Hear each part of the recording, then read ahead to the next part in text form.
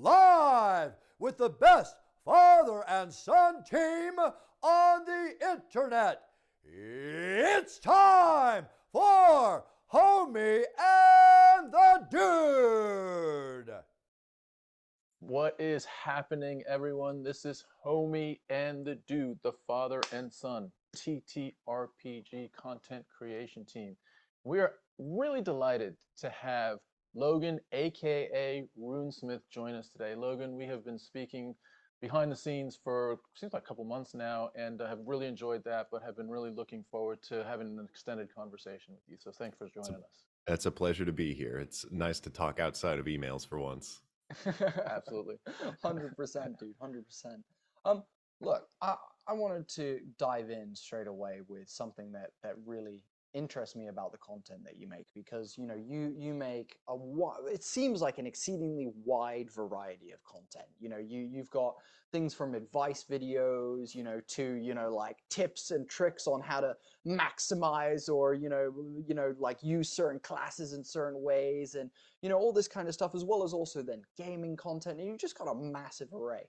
How do you, like, week to week go, you know what, this week I'm going to try this? What's the selection process? How does Runesmith get to choosing what you record, what you like make on a week to week basis? Well, a lot of the ideas that I have, I try to keep some level of spontaneity where I'm not searching other people's channels and going, oh, that's their idea, let's go with like what works. It's fun to just sort of, as I'm playing D&D, which is an amazing gift to get every week, which I don't have. I know some other people are able to consistently do that, but whenever I get to play D&D, it's such a great well of inspiration for like, oh, this works, or like this type of game design is really exciting to me. I want to share that with other people. I want them to take the experience that I have and make it their own in a certain way. But for the majority of the videos that I do, I feel like the range of my content can sort of be simmered down to monster highlights to some degree. I would say that's the vast majority, if not encounters or that old series where I would do fake animal documentaries. But just cracking open any of the monster manuals or any of the books that they'd, ideally the early ones, because the recent ones don't really have that much content, and just trying to pull sort of out all the roots from this monster or this concept that they've presented and created and designed, and showing people almost a templatized version of it. So your question being the week to week, I think it's the first 2 days of just hammering through all the books and then hammering out the script, recording it that same day. And then the editing is the most grueling process that takes 4 or 5 days.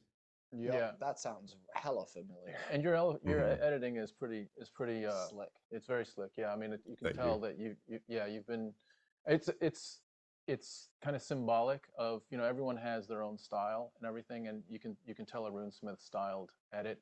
And I guess you could say the same thing with other content creators, but you definitely have it. It is kind of funny that I've moved into a more heavily edited, like I think Internet Historian has a higher paced version of what I do. I moved away from sort of the almost JonTron style that XP to level 3 works on a lot, where it's a mix of these edits and these captions like slideshows and then a lot of live action. But when I moved away and when I started doing more of my own content, I'm not someone who's comfortable being alone with a camera talking to it like it's a person. So me falling behind not being able to use a camera or video footage in my videos has, I think, led me to develop that style. Yeah, it's a super sick style, and that's super interesting. You seem, for all intents and purposes, very comfortable in yourself and very comfortable in the place that you kind of bring this content from and whatnot. Yeah. Go for it. I was just gonna say, you mentioned two sides of it. One was like being aware of other people's styles, like XP to level 3, but also getting yourself into a mindset of, I'm consuming other people's styles. I'm seeing what's successful out there. I'm seeing what's actually not doing so well out there, and trying to make sure that you have a filter of like, I want to make sure as much as I can that I'm not, like comedians, because they're around other people that are telling jokes, thousands of jokes. At some point, someone will say, yo, that joke sounds very much like that joke. Like, it's hard to not let that stuff seep into your own content creation. Yeah. How do you do that? How do you like make sure that you're separating, even though you're seeing, oh shit, like Baldur's Gate 3, that shit is kicking off right now. I need to Yeah. do something about that. Or like this, it looked like it was gonna be hot, but I don't see like Bugbears. yeah. Hey, bugbear. I'm gonna, and Yeah. other people have done videos about bugbears. How do you balance the two of like being aware of what's Great going on question. in the community, but also, kind of Yeah. being true to your own stuff?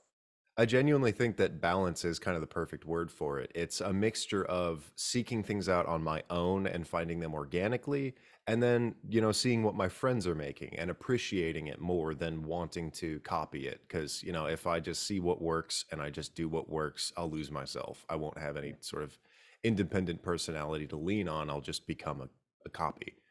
So I like. I don't know, maybe it's sort of an anxiety that leads me to develop that need to be much more independent in my style and sort of how the videos function. But I don't consume an excessive amount of content like my own, and I think that kind of makes it naturally uh, a bit more unique. Mm. Dude, that's a super interesting point. I actually want to circle back to something you said earlier, but Mhm. that's a super interesting point because, like, we make a couple of actual play series, and we do a couple of other little things.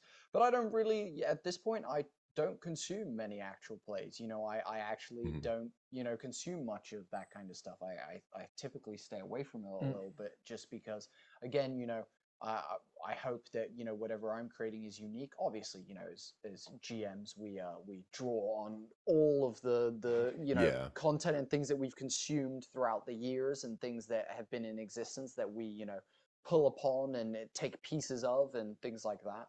Hmm. Um, but the super interesting point that you just made. I wanted to just touch on. You said earlier that you don't get to play D&D weekly or things like that. Are you more of a player or more of a GM? Are you a forever GM or are you a bit more of a Um, player? I think I've found my groove more in being a player. I was a forever GM for a while. I feel like everyone does their time. It's like, you have to work in the service industry, you have to go to McDonald's, you have to be a GM for a few years. Um, it's super fun to just spend a lot of time by yourself world building and Mhm. translating that into playing with your friends. It's a completely different thing. You're going from being an author to being an improvisational actor, and you Yeah. have to meld those two. So it's a lot of fun just to kind of turn your brain off and not do the author part for a little while and just be that character, just be that actor. I do a character who's a little kobold like ringleader in Joe Cat's game.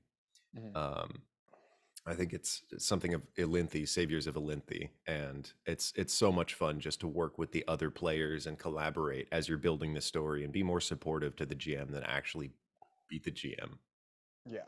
You're Oh, you're just saying the same thing, weren't you? Like yeah. you would consider yourself a forever GM, but you're 100%. enjoying the hell out of being a player on a cast right now. Yeah, do you know what's interesting? I feel like, I am very much a forever GM. My controllingness needs me to be Mm, able to do all that, and we talked it about is this in another. fulfilling. It is. Deeply satisfying. It's also, I feel like we mentioned this earlier as well in a different podcast, that I find I hit the flow state a lot more as a GM than I do as a Mm, player. I often find myself as a player stepping out of the moment, looking at my character sheet and being like, okay, fuck, like action economy. What am I going to use to help my team here? What's then yeah. also what can I use, and then how can I creatively use that to make it interesting for people who are watching, or other players at the table, or So being assist someone like a else. player is more stressful for you would say? In a weird way, it is a That's lot more. interesting. It's a lot more stressful in of that I feel like there's a little bit more pressure on me, which is super weird. But in the same way, I also recently have been playing. I play in a weekly game on a Monday, and it has allowed me to enjoy, like, the GM. We've had two like massive cliffhangers recently where we found out that this council of elders are fucking like just evil as shit, and like are just Hmm. like polluting the whole city that they are in, as well as also then one of our like GM NPCs that was part of the party that, like, me personally, I think he's my favorite GM NPC that I've ever seen, even more than all of the ones I've created. and I just loved him. And he recently, his warlock patron just like captured him and was like, "Fix this, and you don't get it back until it's fixed." And both of these like cliffhangers that we were given, I got to experience from the other side because as a GM, I know what's coming. I know that I'm like, I know that, as you guys are ticking towards something, I'm prepping and I know what I'm gonna kind of tease with, and I know that I'm gonna drop this little thing towards the end and tease this kind of stuff.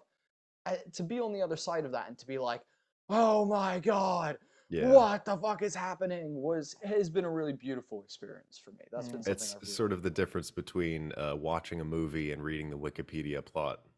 Yeah. It's so much more exciting when you don't know what's coming and when you get to enjoy that pacing. Totally, dude. That's a really good analogy. A really, really good analogy. So you say you don't play super, super often.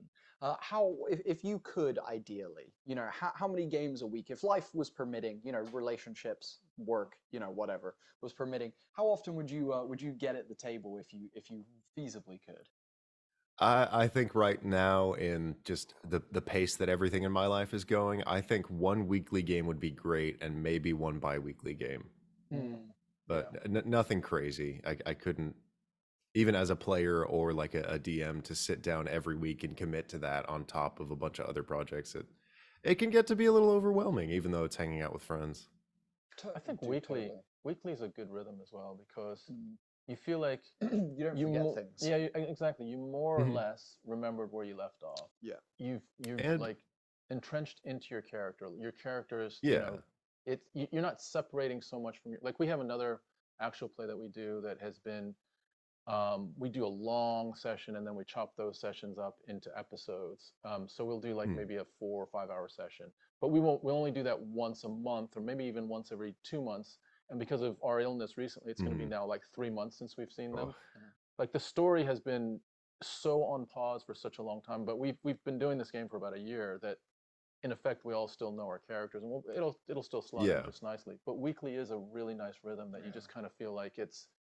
I would also say I would almost compare it to like back in the day, the Saturday morning cartoons, how you have something to look forward to and you're still invested, and it's almost a motivator to kind of get through the week and accomplish what you're doing so you can get back to that. But when you have it bi-weekly, especially if it's the same game, which I've never heard of that, but that would be sort of like living a double life. You're getting stressed about your character, you're getting stressed about what you're doing. So I think a week is good. Nice, I love that Saturday cartoon analogy. Dude, that shit is so lost nowadays. Like if you say that to anyone under the age of like 18, they're like, what are you talking about? I Comedy Central, what is that? Yeah, Cartoon Network, are you kidding me? Cartoon what?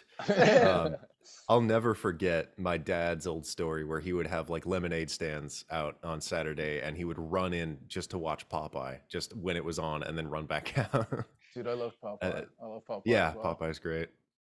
I think the other thing that you mentioned that's interesting as well is as a player being on the recipient end of the puppeteer's strings, and if it's done really well, like I know we've been in a game once where there was a suspenseful moment that was just like the suspense was completely, it blindsided us, but it blindsided us through a small drip feed, right? So we were in this really like beautiful, lovely little village that we had encountered. We just It come had out been of combat. like foreshadowed the whole Oh time. no! So we just come out of combat. We were super damaged. We were like, oh, thank God, a village where we can rest and heal and like get look, back there's to a everything. bonfire and there's people eating and there's merriment and joyfulness. Yeah, and Depends on your GM what that means. exactly. It just got creepier and creepier, and then at some point, like we're all looking at each other and we're like, nah, there's something real wrong here. But the way he did it was brilliant. Like that slow build on the recipient as a player on the recipient end was beautiful. Like for us to go through that emotional arc of like, and then it's like, oh no, this is really not good, and then for it to kick off into full on like chaos was just beautifully done. So when a GM can create, it doesn't necessarily have to be just suspense, but can create like a moment for you is a beautiful thing. It's like the director in a movie, but in real time is a pretty special talent to be able to do. 100%. Absolutely. Yeah. Dude, I fully agree with you. I think it's one of those skills that is, it's one of those skills that at times can be lost. I feel like if you're too overt as a GM, it can become bland. If you're too covert, it can become bland. I Yeah. think you need to hit that balance Yeah. really nicely.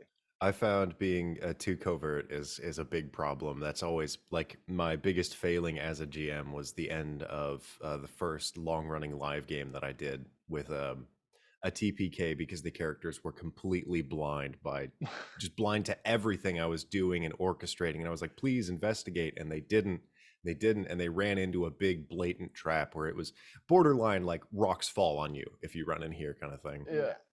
And the thing is, like, we've been in situations like that where, like, you can, as the GM, be like, damn it, it was so obvious. Like, all they needed to do was just be a little bit more observant. But in retrospect, like, it's just players. You're not working with written characters that like you can they're going to be motivated the entire time. You need a bit of hand holding to get through those bottlenecks. Yeah, exactly. And I think there's an element of like GM responsibility. Like if you have to really thread the needle of, it has to be challenging enough for them for it to be difficult to get through a certain situation, whether it's a puzzle or a challenge or a combat or something like that, but not so challenging that they're missing the thing that you prepared for so well. Like this is the real thing that they're going to get like such impact from. They're going to enjoy the hell out of this, or this is going to be wild when it happens. They didn't fucking do it. They went right. Yeah. They were supposed to go left. How did that happen? You can't keep it hidden. That's such a big thing. And there's a short analogy. I forget if I heard it or came up with it a while ago, but just the idea of if you have a jungle temple and like next to a city and you want the players to go there, like that's the whole thing that you want them to do. And for some fucking reason they go fishing. That's a sunken temple. You convert it. You keep it in front of them no matter where they're going. You just change the details. You got to keep the ball rolling. You used to do it as well. You'd be like, I used to go, do you want to go left or right, guys? And they'd be like, right. I'd be like, sick. The illusion of choice, yeah, exactly. That's it. And do you know what's an interesting one? Because it's something that I tend to try to avoid as a dungeon master, typically. And across the board, whether I'm dungeon mastering for D&D or I'm GMing for like Orbital Blues or, another system that we've played and enjoyed, I tend to avoid murder mystery or like mystery style stuff. Typically, I tend to. It's very hard to do. Right, in like a live play way, because Yeah. you never see murder mystery done in like improv groups. No. They don't know where to go. It's really hard. Exactly, and you're 100% right. And I think as a GM, what you learn, and recently I had one of our employees, Emily, wanted to. She was like, I've got this idea for this series. I want to test it out with you, Bodhi. Let's make a pilot. I want to make it, and she ran it, and it was like a murder mystery in this house, and we were trying to work it out. I've never even seen that content. Me neither. And she wanted it to like go this certain way, and when the conclusion came, the ideas, the concepts that I had in my head, I was so far away from what is actually happening here that like. And what it comes down to is something that I've learned, and now I feel like I'm a lot better at, is when you're giving people clues, you need to have, like, if you're in a room and you're like, cool, this is the room where they're going to find the clues, have 100 clues in that room, not 2.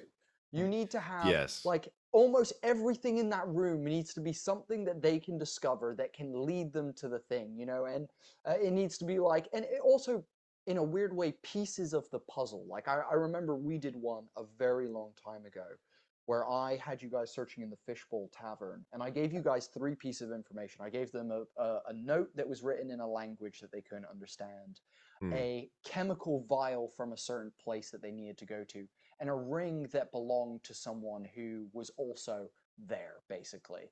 And between the 3, I remember them collecting all the 3 or 4 pieces of this evidence. And then suddenly, I think it was my mother who was like, oh. Might have been Nikki. Yeah, it was like, oh shit, like I suddenly get it. Like this piece connects to this.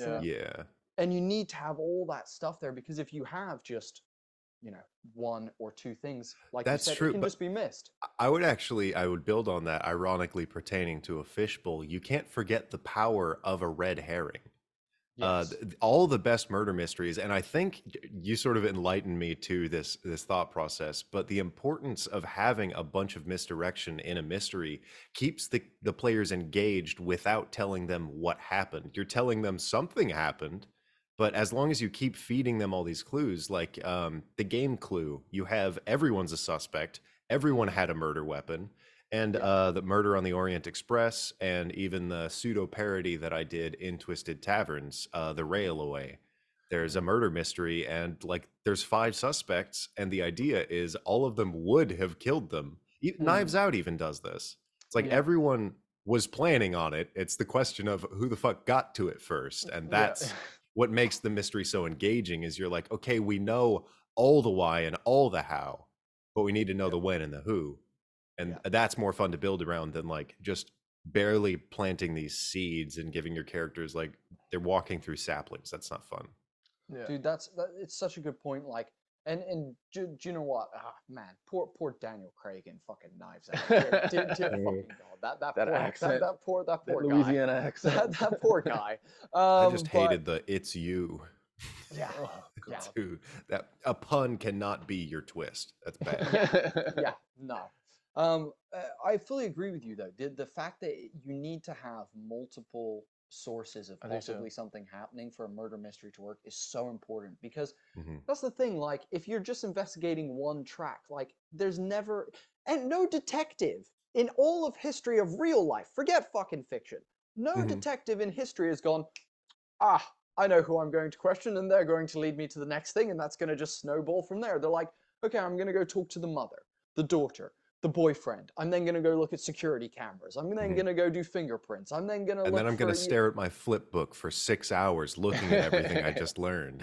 Exactly. And like, that's so true, man. Fuck, man, that's so true. And you know what? It fills me with confidence to run more of those. I was thinking the same thing. Like, there's some food for thought in doing another murder mystery with multiple suspects. Yeah, I would also say that Eldritch horror plays into this really well, in the sense that the type of narratives they usually do. I think Innsmouth is a good example. There is a mystery, and it seems really complex and elusive, but the fact of the matter is the mystery you're investigating is so small compared to what you're actually finding out. So like, Colonel Mustard did it with the candlestick in the bedroom, but he did it because he's sating this eldritch god in the basement you didn't know about. And it's this fun sort of tumble down into something like that. I love it. Dude, that's such a good point about the eldritch stuff, especially just as well because it's such a good motivator. Like, I often find like one of the hardest things to do, because often they say, when you're writing a murder mystery, start with the end, put your clues backwards, and work. I say that with almost every narrative, start at the end. Dude, right. Shit, dude, I feel like that's right. Here, I'm gonna just go on a little tangent right here, because I feel like it's a real thing in the D&D community. I know that everyone wants fucking sandbox. I know. I fully understand that everybody is like, sandbox, I want my ideas to matter.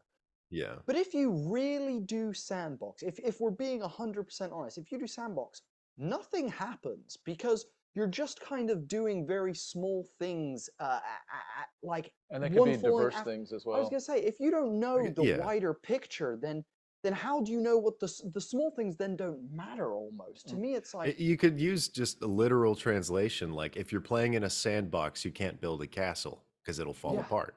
Like, you're playing with sand. I like the idea of having that final point, that culmination of everything you're about to come up with. That's a lot of fun to start there and work backwards. 100%. Like, could you imagine if it was like, Lord of the Rings, and it's like there's no like Frodo putting the ring in Mount Doom? Like, could you imagine if the whole thing is just him being like, I don't know where we're going, Sam, but we're taking the ring somewhere, we're on buddy. an adventure. Yeah, exactly. And you're we're gonna go meet a little creature. Yeah, exactly. You just feel like this doesn't make any fucking sense. So I fully agree with you there, dude. I fully agree with you there. You know what? You mentioned earlier about the monsters, and we just talked about eldritch stuff. I've been super curious to ask you.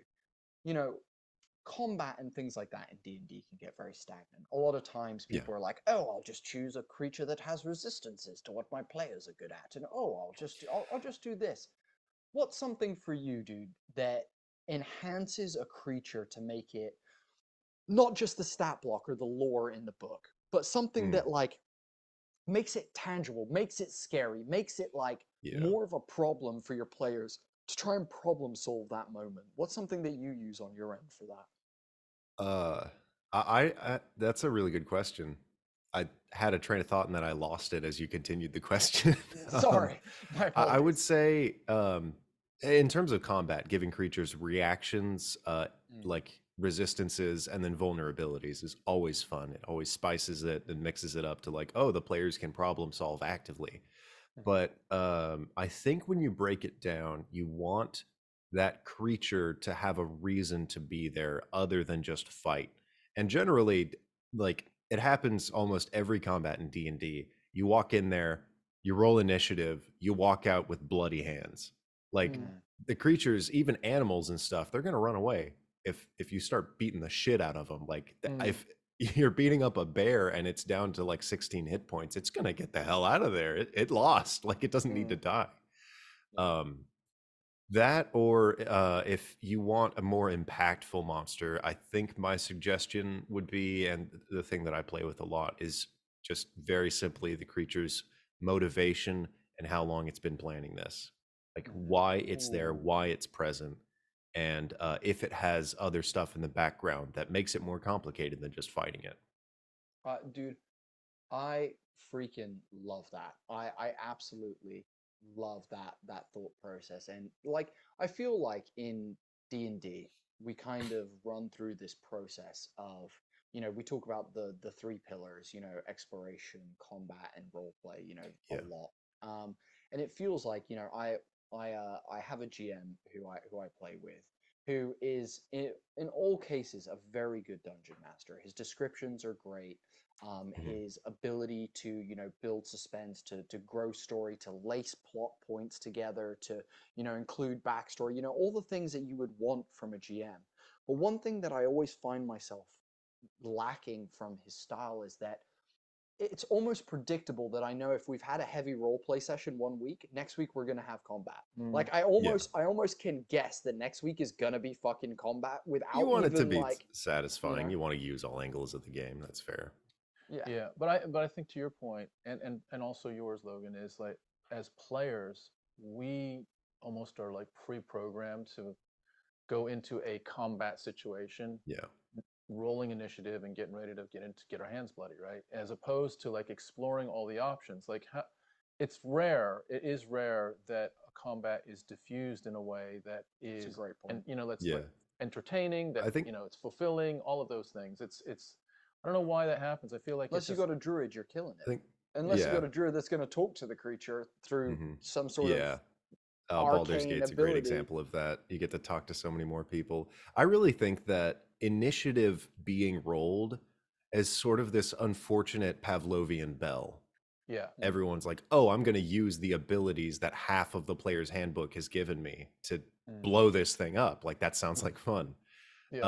As a pretty fun example of that, if you're familiar with the Banderhobs in D&D,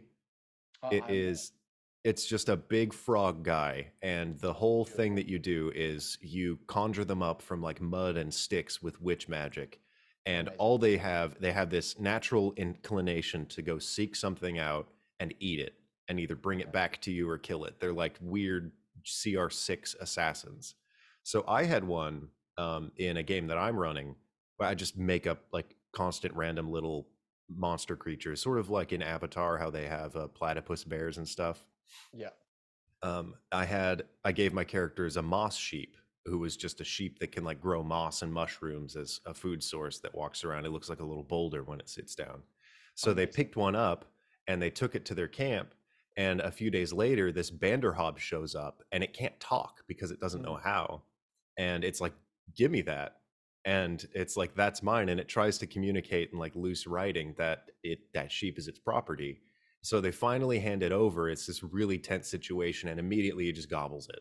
And you're like, what? So they started attacking, and I finally got to this safe point where it was like, please don't kill me, let me explain.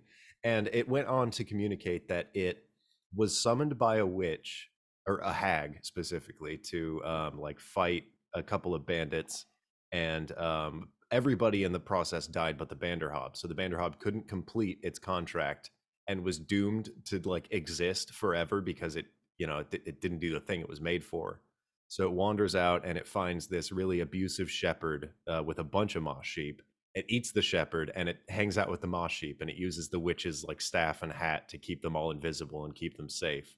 So the party shows up, accidentally steals one, and now this huge creature's there, like fighting and eating the things, and they didn't understand it until the whole situation was over. But it was a lot of fun for them to realize that and then play with it in a different way, where now they recruited the guy. He just walks around their island and checks in every 4 days, like instead of having him dead, which he was very close to being. One player was like, let's not do this, let's hear him out. It was fun. Do you know what? I feel like that's a real thing in D. But right at the end of the day, let's talk about D&D as a TTRPG system. It's designed as a strategic combat like role-playing game. You know, it's based on a 60s or 70s game called Chainmail that was just that. It was just like almost chess. Yeah. And so I think, you know, it is a thing of like players just assume, cool, we've got to fight and kill this thing. But to me, is it just players, or is it players? And when the word initiative is spoken by the DM, what percentage of the DM's mindset is saying also they can get out of this without there being a point of damage? That is a good point. It is a good point. I think it's a do you know, I feel like I often give people or at least in my head, I'm like, if you want to talk to this thing, feel free to talk to the thing, but also like you don't have to if you don't want to. But like I think the thing that you mentioned in that little story is the moral compass. And the moral compass is something that I love to play with, and I think it's such a powerful tool of being like, you know, and it's a common one that you see in like movies and television where there's a young child or someone stealing from someone, right? They're breaking in and they're stealing stuff. They're constantly stealing things, and it's a problem. It's destroying the shop, and you know, they're not able to keep the doors open. And when you initially meet the store owner, you're like, man, these fucking thieves. You're like, sons of bitches.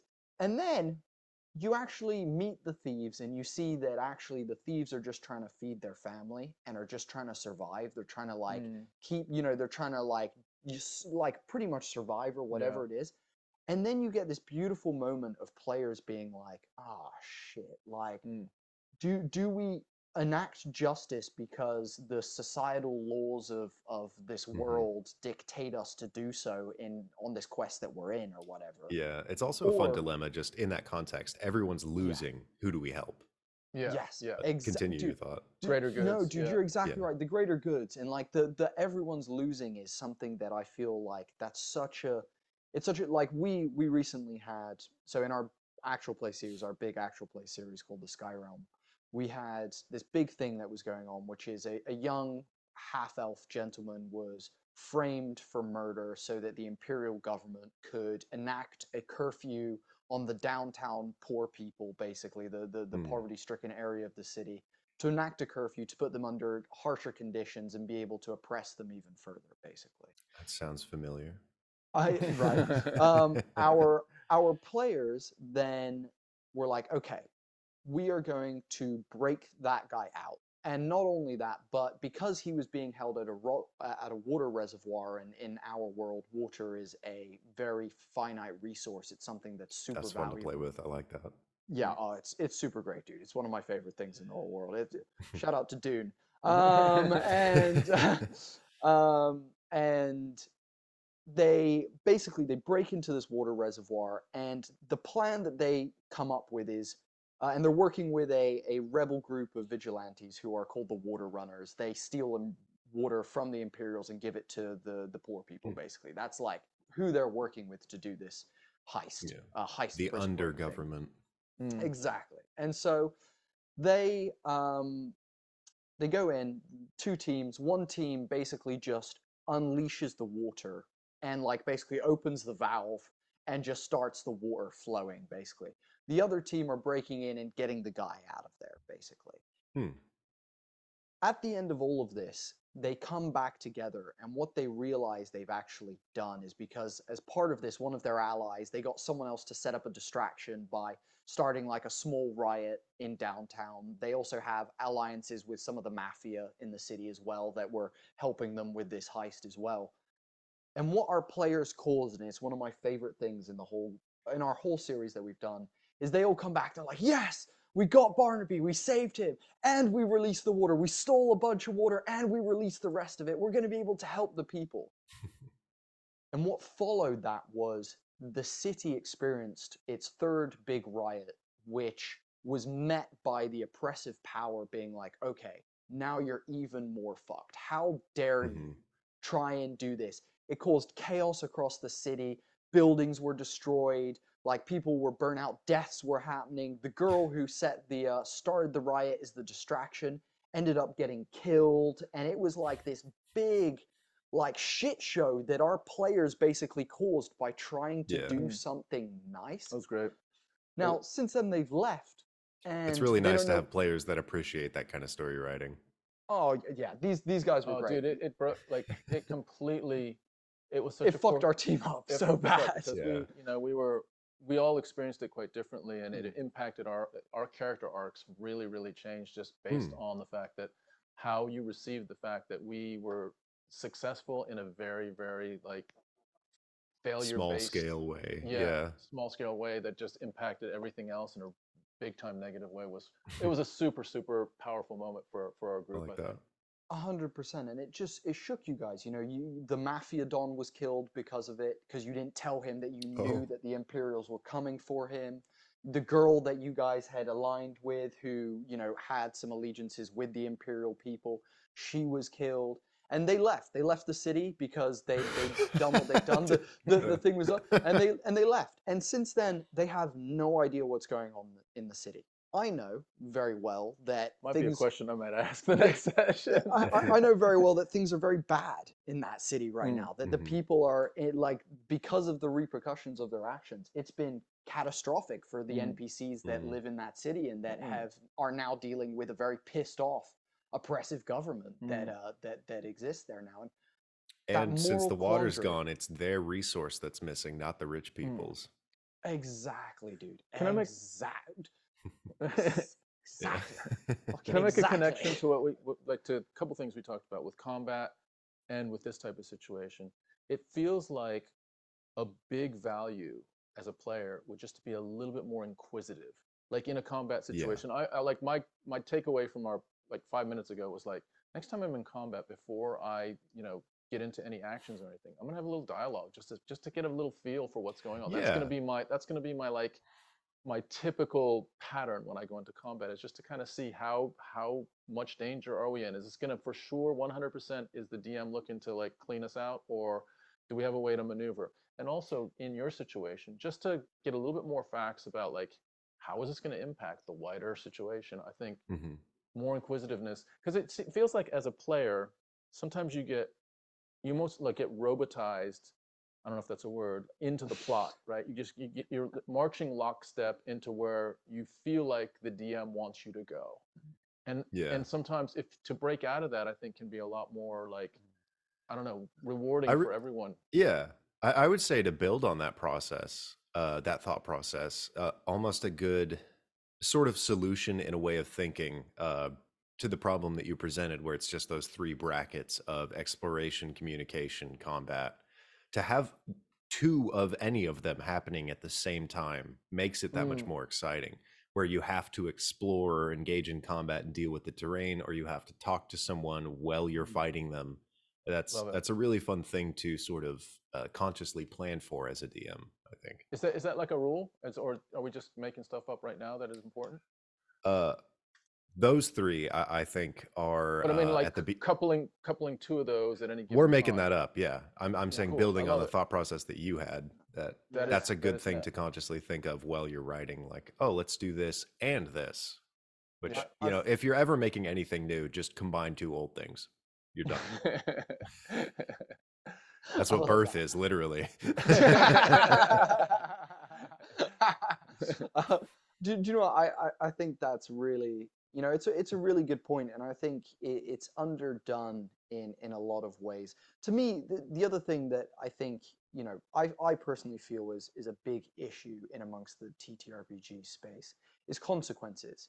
Now, Hmm. often a GM, you know, will be like, "Oh, you pissed off your warlock patron, no more magic for you," you know, kind of thing. But really, at times it feels like there's not wider consequences. The world isn't evolving and moving with the players sometimes. It's something that I've experienced with a couple of GMs, and I've seen in a couple of actual plays where I'm like, huh, did killing that thing like do like who does that what's that thing's circle? Yeah, What like you want what mhm. you know, You want the exactly, whole go ahead, world go to ahead. be alive, and I think there's a book called The Anatomy of Story that describes every character that you have. You know, they're not islands; it's a web of Hmm. characters. So when you pull at a thread, or you burn one, or you break one, that affects the whole structure of the story and the world if it's living. So I really like that point Yeah, you're dude, making. I love that web analogy. I've never heard that before, Mm. but that's Mhm. dead on. I think it's super, super important. And it relates back to the combat thing. You know, when you have a creature that you're trying to make interesting or things like that, the consequences of even just entering combat, you know, whether it be Mhm. for your players and their resources themselves, whether it Yeah, be for, you know, the world and the existence of the timeline, or even just, you know, that creature that they're fighting in its like circle of close things, those yeah. consequences You want to ripple tether outwards. every bullet point in the story to another one, or to a Mm. location, like you're saying. You want to have them tethered so that when you destroy something, you cut those ties, and there are consequences. You know, things are going to loosen, some stuff might fly away for characters, and they might be mad Mm. at you. Like, it's Mm. fun to think of just the consequences to any tiny action. And of course, you want to reward your players too. You can't Mm. just have everything be bad. Yeah. Oh, totally. Like I think do you know what's interesting as well? Like I love that there so a good example of recently, we had a session where we're a bunch of detectives in this world, and I basically kicked this rock accidentally because out of Mhm. frustration, and it uncovered something that we ended up needing to find out, and I was like, oh holy shit. So massive reward for accidental decision that I made, Yeah. followed then by, you know, literally a couple sessions later, we thought that we had done something good by shutting down this portal that was going to cause chaos. Turns out one of our NPCs that's with us, he is then taken away from us because we fucked up his like side backstory Hmm. of life, and his warlock patron is then super pissed at us.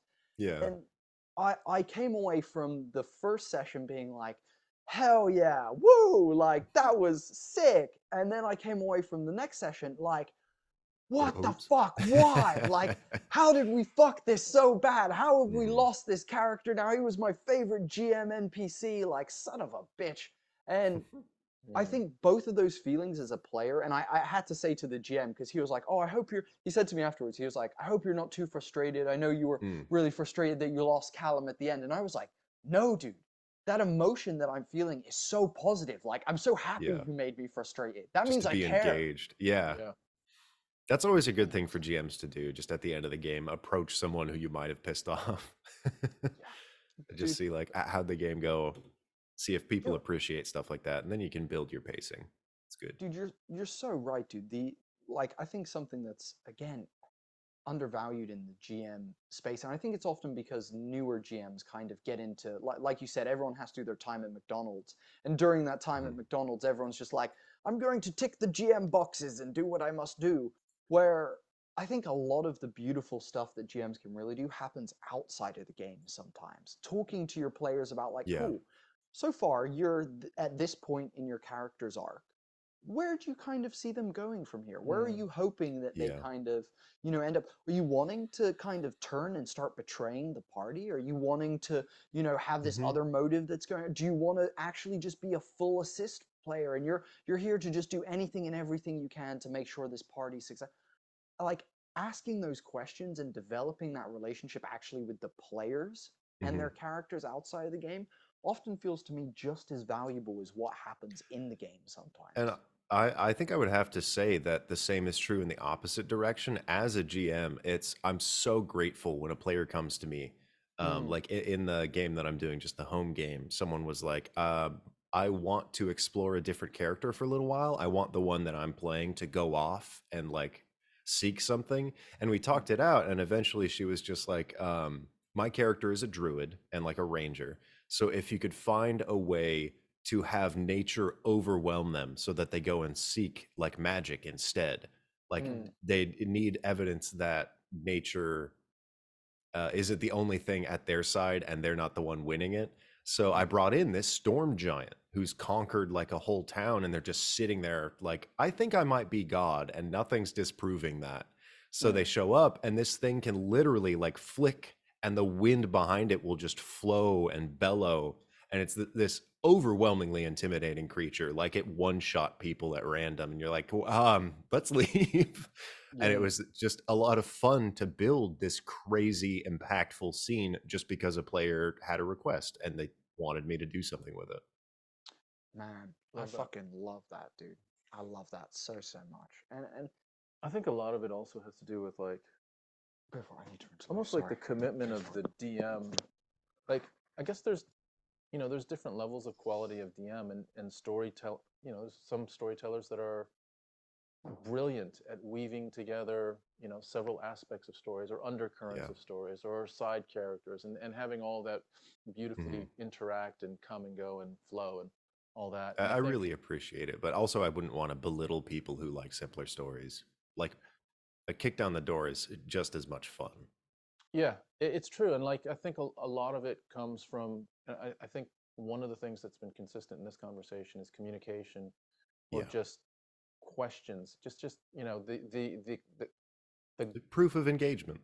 yeah, engagement of just like whether it's above table, in the game, all different aspects. I think whatever in relationships Mhm. outside of in real life, whatever Well, yeah, yeah. communication is the way, is kind of the one. But um, yeah, really, really interesting. I think the other thing that came to mind as we've been talking, I think you mentioned it lightly earlier on, was the concept of improvisation and Mm, um, how how important is improvisation to you as far as in terms of like with a capital I, like the precepts or the fundamentals of improvisation when you're a player? Are you looking at some of like how serious are you about that world as opposed to just playing D&D in an organic way and trying to go with the flow and all of that versus being an improvisational in the term in the definition of improvisation Uh, there? that's a good question. I think that almost pertains more to like how a person conducts themselves as opposed to just being a player because either you're prospecting or you're improvising. Mm, So the question almost sounds to me like, am I someone who likes to plan more or do I like to play it by ear? And I mm, think I've learned just planning only gets you so far, and a lot of the mm, time it'll get you just as far as playing it by ear and taking notes as you go. mm, So it's a lot of fun, and I would say I found a really comfortable groove in playing my character where, oh, I have a spontaneous inkling that my character's gonna doubt themselves right now, and that'll be a little arc for like a couple of sessions, and then we just go and do that, and that's fun. Or to listen to the active moments. It's really fun to play spontaneous characters who react so powerfully to these villains because they're not predisposed to think about how they act. So mm, if there's a big bad guy that I don't like and he's standing there with a huge like spiked mace like literally weighing down the floor, I'm going to tell him to fuck off mm. because I don't like him. Yeah. And it's nice to know that the consequences are just as spontaneous as the actions that I'm taking as a character. And the only downside I would say is that puts the DM on their toes a little bit too much if they're not prepared for a character Yeah. who's entirely improvised. You know what I've done in the past? Tell me if you guys have done this or not. Like, as above table, if I'm feeling, like, say during a round of combat, if I'm feeling insecure about what my options are, am I going to use this spell? Am I going to use this, oh whatever? yeah, I know what you're gonna say. I'll I've actually seen you convey do that to this my loads. character. Yeah. My Yeah. character, like, having that insecurity or Hmm. that doubt or that, confusion about stuff. And that, I don't know, it seems to me to help it aligns. It gets me Yeah. closer. It gets Tom closer to whatever the character Tom's playing. That Mhm. realism of being in that, whatever you want to call it, the flow state or that character state as much as you can. Whereas you are like literally, whether you want to call it above table or below or on the table, it's all kind of the same. That's Yeah, has you helped want me in the to past. sort of emotionally resonate with your character in the moment. And if Yeah, you're not feeling how the character feels, that disconnect can, rear its head every once in a while and yeah, yeah. make you I not know fully where to go. I fully agree with that. I think, and part of that in a weird way, I think is, D&D in a weird way is like, I've heard people talk about, it's like a superhero game. These are incredible people doing incredible feats of incredible Yeah. things. But often it feels like some of the best characters I've ever seen have been the ones with the most flaws, the ones that Mhm. are exceedingly flawed and, have what I would call grounded struggles. And, like, Tom plays a character who's a turtle. He's super cute. He's literally like the like aw of our group. Like everyone just Mm. loves Geo and is just super like enamored by him. And Geo is like he's royalty. Like in all other like senses of the thing, you'd be like, wow, this character is gonna be like a super badass like turtle cleric knight kind of thing. Mm. And Tom just plays him as a bit of a blubbering mess. And he's so perfect because there's so many times where Tom has been like, I'm going to try and do the right thing, knowing full well that he's definitely not doing the right thing. And I think that is just so powerful as an Yeah. as an improvisational tool to be able to play on the flaws of your character. I played one once that was like, I was a Colossus Slayer, some like homebrew Colossus Slayer or Titan Killer Ranger, basically. But I was Mhm. afraid of any creature that was a size bigger than me. So my family were like this family of like Titan killers, and I was just like, I just don't do big things. Like they scare the absolute fuck That's out of me. great. And that allowed me to have Yeah. moments where we were in combat, and I'd be like, you guys deal with this. I'm out of here later. And I would just fucking run and just be like, I'm going to get as far away from this moment as feasibly possible because it's truly like this character would just not be game for dealing with this problem that's in front of That's me. great. I think that's And kind of an echo of the lesson that Stan Lee learned when working early in comics, the father of superheroes. He stepped away from his job at I forget before Marvel what he did, but he immediately started working on the Fantastic Four, and I think pretty soon after that was Spider-Man. And his whole idea for these characters is that he wants them to be more people than heroes. He wanted the hero to be the sideline part, and I think exactly what you're saying is a great sort of point.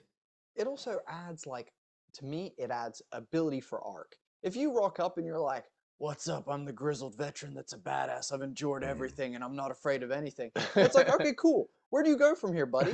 Like, Yeah, what's your arc here? it's fun to Because have you're a all, failing after that. yeah, I made a I guy agree who with you. like I agree with I you. think had his arms ripped off, and he went all the way back to level 1.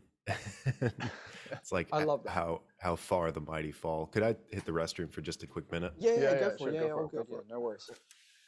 Go for it. Ask about the leg thing. Oh yeah, so Ask about the leg kick thing. my That's fucking curiosity was funny. when dude got his like arms chopped off, did you then start making him more and more proficient with like wild leg kicks and like knee stomps and like Um, flying switch kicks and all this stuff? that was the idea for a minute. And then was it bionics? No, actually, he became a pretty high level monk through his story, and at some early point on, he was able to resonate with a parallel version of himself. So he Oh, could nice. focus his ki to attune to that person and literally borrow, so he had like psionic arms that he would Ooh, use. That's cool. That's fucking So he'd awesome. walk around as like this scary looking monk guy just in a big cloaked robe, and then these golden or like glowing blue arms would appear outside and just chop Love it. somebody in the back of the head. I Nice love one. that. Love that so much. And do you know what? What's interesting is, I just said to Tom, when you're at the top, the only place to go is down. When you're at the bottom, the only place to go is up. And so it Yeah. makes sense, if you do have a character that's, I am the grizzled vet, then you need to humble them. there needs to be Yes. some sort of humbling there that needs to be done. Have you are you familiar with the Fantasy High series done by Dimension 20? I'm familiar with Dimension 20, but as you said before, I don't watch too many live plays, if that's what it is. Okay, yeah. It is an actual play, and they have a character called Fabian Seacaster, played by Lou Wilson. Phenomenally done. It's possibly one of my favorite character arcs in all of history.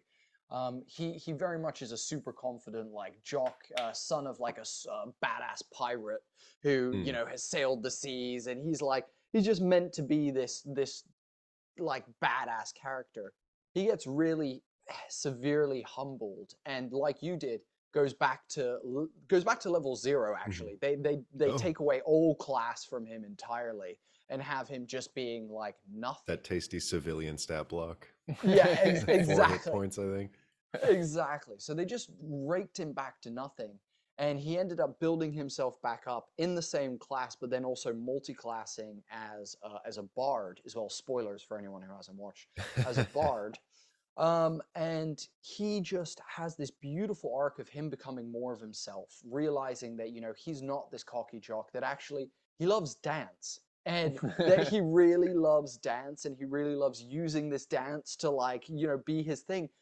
And I've never seen it before like that in D&D, but I was just blown away because he's this fighter who's like rapier wielding. He cut out his own eye, he's super badass. And then he comes back and he's like, I like to dance with the sheet and flourish it around me, and it makes me feel a Pirate lot more elegant. ballerina. Exactly. And That's great.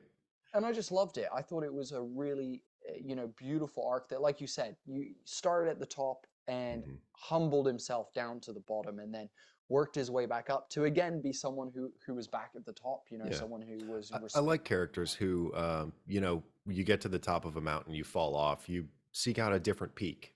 A lot of these characters will find a groove in something else that is a new high point for them, because that's what you want for characters. Is as they're developing, you always want them to get back to their own, sort of accomplish their dreams in the One Piece sense. Just get back to whatever top they think is out there waiting for them.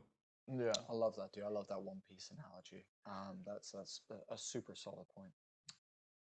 we've got a few more minutes. I wanted to just circle back to your work with Runesmith, and what right now is like the most exciting thing for you as you look forward over the next several months or what have you. What are you excited about creating? What direction are you going in that you feel like is needing to be served right now? By the way, we loved all the content you've made so far. What else amazing stuff? What other So sick what's stuff are new you on the bringing menu, to us? Ratatouille? Did we need? I guess we needed that qualifier. Sorry about that. The way No, that's okay. That's actually a really well-timed question, because this year I took last year off from my channel, so there was a big gap. The algorithm's not a fan of me, and I can't really fall back on old series. So I've been kind of bumbling through a bunch of new topics to see what functions. And I think I'm finally finding a groove in just highlighting monsters or concepts or encounters in a new way. And that's fun to explore. Like the last video, just the goblin who can't die. That was the whole idea. And it's just a highlight of Nilbogs. So it's going to be fun to do that. But like I said, as I learned from my characters that I play, it's better to just be spontaneous and not plan too far ahead for these things, because if they fail, they fail. Yeah. And dude, putting all your chips in one basket is one thing as well. I love the fact that you're like, I'm going to test this out, I'm going to test that out, and I'm going to be spontaneous in that space. That's a great way to it's a great mentality to have with YouTube creation and content creation as a whole. It's nice to be passionate, but sort of cautiously detached from the projects you're working on, where it's like, I love this, but if it fails, it's no skin off my neck because I'm not anchoring myself to it. But in a different vein, I'm working majorly, if it's not Runesmith, it's Ghostfire, which is the Australian publishing company. Great guys. They have the sequel to my book, The Seeker's Guide, now to Enchanting Emporiums, which I got to work on, which was super fun. So that Kickstarter is out now. I'm not sure when this goes up, but it's currently out. I think it'll go till December 15th or something. Nice. And then in addition to that, I'm really enjoying working on my first board card game. So I'm actually later today I'm doing a game design meeting where we're just doing a playthrough, hammering out all the rules for it's like the Stibbles Codex sequel, but it's a board game with a bunch of dice. So hopefully it'll be fun. Cool. I'm having a lot of fun with it. Hell yeah, dude. That, you know what, you can feel that. The little Yeah. the little smirk on your face as you said it, the It's little it's bit of genuinely so excitement. exciting. Yeah. That's just me and one guy, and we fall into a room and we keep hammering it out. So later this week, we're going to actually do a play test with other team members. So we'll see if what we're doing even makes sense to the layman. Nice. And if it's back to the drawing board, that's exciting. I'm not attached. Nice, nice. That was good. Love that. Love that, dude.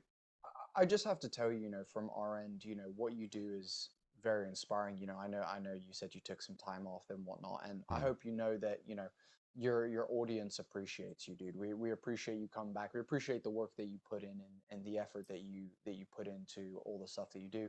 Also, I'll tell you what, dude, the way that you talk, I would love to get you at one of our tables sometime. I'd love to have you It'll be play at one fun. of our tables and try it out. Um, but honestly, dude, yeah. Oh, the other thing I was going to mention is with the Kickstarter that's out now, and we can discuss this after the podcast a little bit more. But please let us know how we can help you promote that. We'd love to chuck it in our Discord and, you know, kind of push that and help you guys get a little bit of sight on that as well. Just because, you know, you're an awesome person. You know, we appreciate you, and like, not just you, but your content, the stuff you bring to this community, and just everything across the board, dude. You're a kick-ass guy. I would have to say that at the end of the day, my favorite thing is not the content that I make or like the books that I work on and put out or any of, you know, the tangible rewards that you could feasibly assume. It's really just the ability to inspire other people to not just do the same thing I'm doing, but do something more, do something a little bit better than what I'm doing. It's nice to feel sort of like the giant that other people get to stand on the shoulders of, or one of them, you know, shoulders of giants. But Wow. it's nice to see the newer generations of people who are like, I want to write a book too. Like, how do I do this? How do I do that? And reaching out. It's been a lot of fun to answer those questions and encourage people. And I would say just, well, fuck, man. I wish we'd reached out to you a fucking year ago. All right. what I will say is, like, behind the scenes, the conversations that you and I have had behind the scenes privately, and I won't share them here, but what I will say is your moral compass behind the scenes is ever consistent with what you portray in front of the camera as well. And I, you know, Well, thank you. I'm absolute a testament to that. So appreciate it personally, but also just want to share that with, you know, with our communities, that you're legit. It's not just and that's a rare fucking thing. That's a rare thing. I feel like, you know, we've definitely encountered some a-holes in this community, you know, that are like, hey, I'm your best friend in front of the camera, and then afterwards are like, all right, I'll catch you later, bye, you know, kind of thing. And you're like, oh, okay, see you then. So no, yeah, the consistency is super appreciated. Really appreciate it, dude. Super appreciated, for sure. So can you tell us, one, what is this Kickstarter book that is currently in existence? Where can people find it? Then also, can you let people know where they can come check out this amazing new video content that you're making surrounding encounters, creatures, and all the other stuff? I can do that, yeah. So The Seeker's Guide to Enchanting Emporiums is the sequel to The Seeker's Guide to Twisted Taverns, which was the second book that I did. And it was a huge, massive undertaking. That first book was overwhelmingly such a huge project, and there were so many layers that we wanted to do with it. This one, The Seeker's Guide to Enchanting Emporiums, which, as you said, can be found on Kickstarter. It just Google it. I think there was actually a very similarly titled book that came out around the same time, but you should be able to find it. And we'll drop links in the description. Yeah, I'd appreciate that. I'll send you one. It was directed by James Hayek. If you're familiar, he did Matthew Mercer's campaign setting. He was one of the lead writers for that. And he's been amazing. He just collected a bunch of prolific writers in the scene. You have Ginny D, who wrote one. So it's sort of the celebration of the D&D community in the form of the second thing that you think about when you're playing a game. It's like, okay, you all start in a tavern, you all meet in a tavern. Let's go shopping before we go on an adventure. So it's stage 2. And it's been a lot of fun to see all this writing come through every time we get art from the Ghostfire team. I love their art directors. Working with them in the early stages was a miracle, to just be able to be like, I love this sketch, can you do this or that, and see all the words come to life. And if you need a link, you can go to my channel, Runesmith, on YouTube. That one's probably easier to look up, and the recent videos, it'll be in the description. Obviously, I want to promote that. Hell yeah. Guys, thank you so much for watching. And if you found this podcast, we really, really appreciate it. Please, please, please, please go check out Logan's stuff. His content is not only great information, super easily digestible, very, very fun, and something that I guarantee you, after, a video or two, you're going to be subscribing to, hitting that bell notification, being like, I want to know when the next one comes out. But we really, really appreciate it, dude. You've been absolutely incredible. Thank you so much for taking the time to just talk to us today out of your super busy schedule. And this has been fun. I'm glad we got around to it finally. And when it does go up, shoot me a link. I'll send it on Twitter. Of course, dude. We really, really appreciate that. As always, we've been Homie and the Dude, father and son, TTRPG, MMA team. And we would love anyone who is listening to this to join our Discord server. It's a small community of amazing people. It's diverse, it's inclusive. In there, we shoot the shit.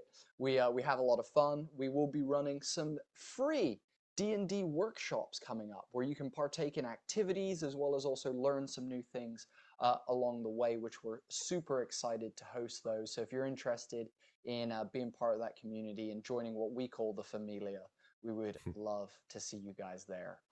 Other than that, Logan, dude, thank you for taking the time, and we'll catch you guys in the next episode. It's been fun. Thanks, homie. Thanks, Logan.